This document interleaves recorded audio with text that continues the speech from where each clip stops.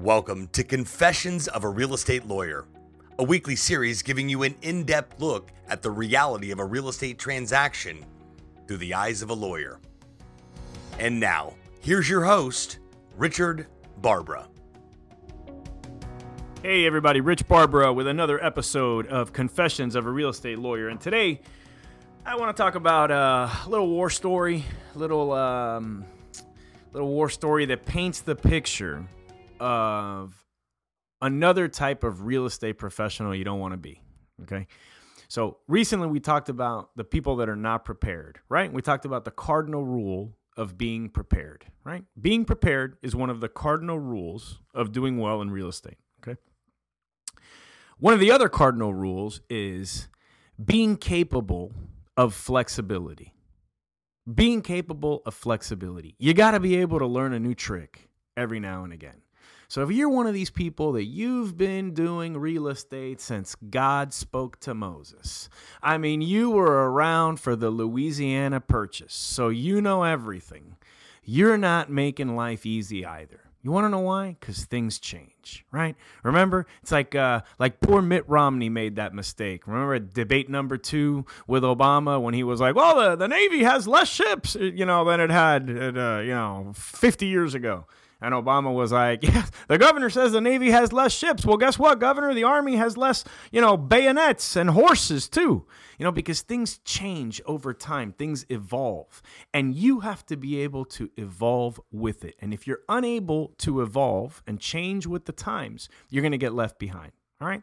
So here's an example. So now everybody's heard, about Russian hacking, Russian interference, identity theft, phishing expedition emails. You get an email with a link and you click, and the next thing you know, your email is, infiltrated. I mean, the cyber warfare that we live in right now. It's like, you walk outside and shots aren't being fired, but on the internet, it's like shots are being fired all the time. Okay. It's like cyber warfare. So for closing agents, the authorities, the underwriters, the people that kind of tell closing agents like us what to do, came out with a rule a few years ago that says if you receive instructions regarding money via email, you must verify those instructions by phone with the sender.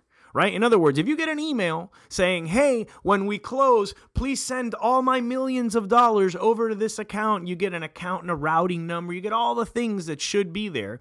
You can't just rely on that email, because that email could have been sent to you from the seller or the true party in interest, or it could have been sent to you by some Russian, right? Or some Croatian, some Serbian, some Czech, somebody out there in the Eastern Bloc with nothing better to do but take advantage of closing agents over here that aren't doing what they're supposed to be doing. So you have to verify those instructions verbally to make sure that they were accurate, to make sure that they were sent to you by the right person, to make sure that when you send the money away, you're sending it to the right place, okay? And to avoid disaster. But guess what? You know what that represents? You know what that rule represents for people in my business? It represents an extra step. That's right. One more thing to do. And you know what? That drives everyone bananas. Having to do one more thing is like unbelievable. It's like asking someone to clean the latrine. That's right. One more step. So once upon a time, I had this file, right? It was a big money file. We were getting ready to send the seller's wire, and the seller was represented by one of these guys that if you don't send the wire within like 2 nanoseconds of closing, you must be stealing the money.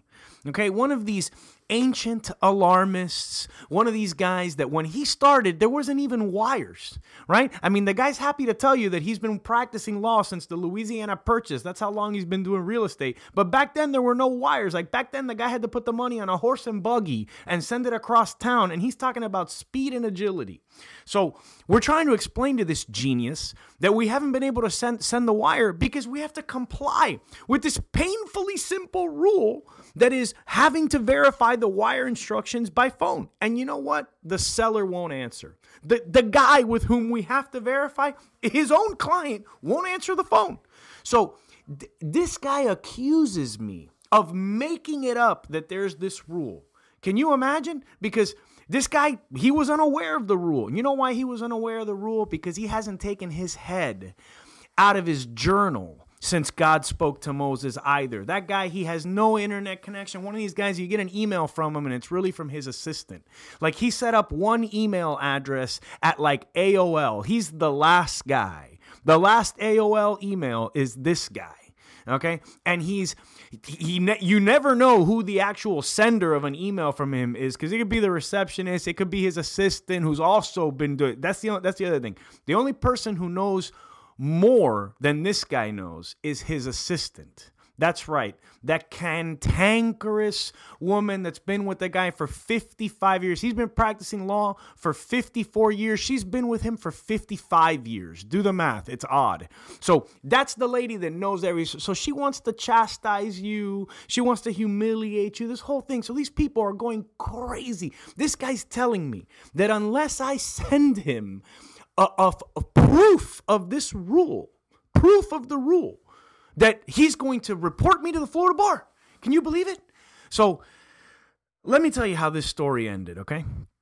By the way, this happened on a Friday. So admittedly, the fact that we're not able to get the seller's wire out on a Friday means that the seller's not going to get their money, not on Saturday, not on Friday, not on Saturday, not on Sunday. Seller's not going to get their money till Monday. So of course, by now they feel that they've been robbed for 3 days because, for 3 whole days, 2 of which were Saturday and Sunday, they don't have their money. Never mind that I'm not able to comply with the painfully simple rule of verifying their wire instructions for their protection to make sure the money they want gets to them.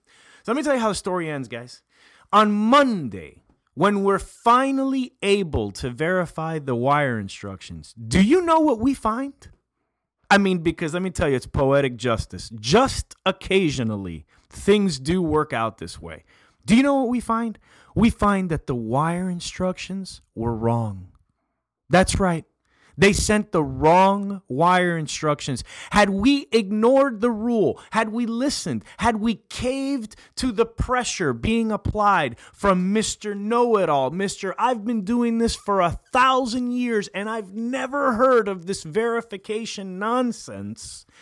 Had we listened to that guy, the money would have gone to the wrong place. Can you imagine? Can you imagine how good he would have looked after I would have sent his client all 57 emails that he sent me accusing me of theft and who knows what else for trying to just follow the rules?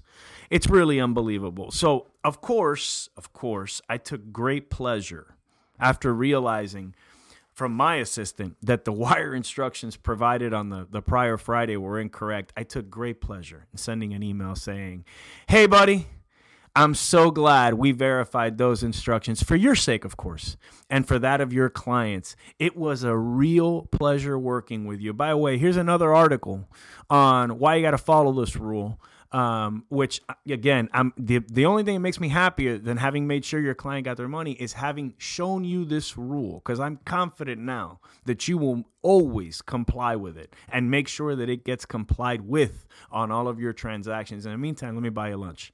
I mean, it was just one of those things. So again, if you've been doing this for no time at all, okay, don't assume that you know things, and by all means, be willing to learn. If you've been doing this for 1,000 years, it should be the same thing.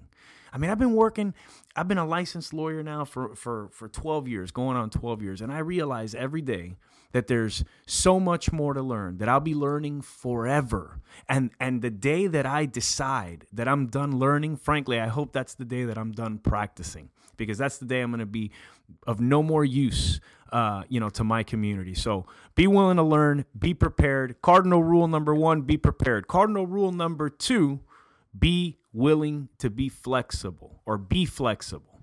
All right? Catch up with us next time. I'll have some other tall tale to tell you about a real estate transaction. And if you have any questions in the meantime, don't hesitate to reach out to us. Rich Barbara, Coral Gables, Title and Escrow, with another episode of Confessions of a Real Estate Lawyer. Thanks so much for tuning into this episode of Confessions of a Real Estate Lawyer.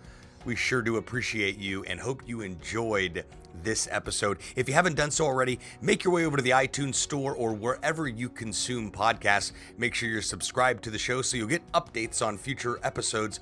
And if you feel inclined, please leave us a review. Thanks again, and We'll talk to you next time.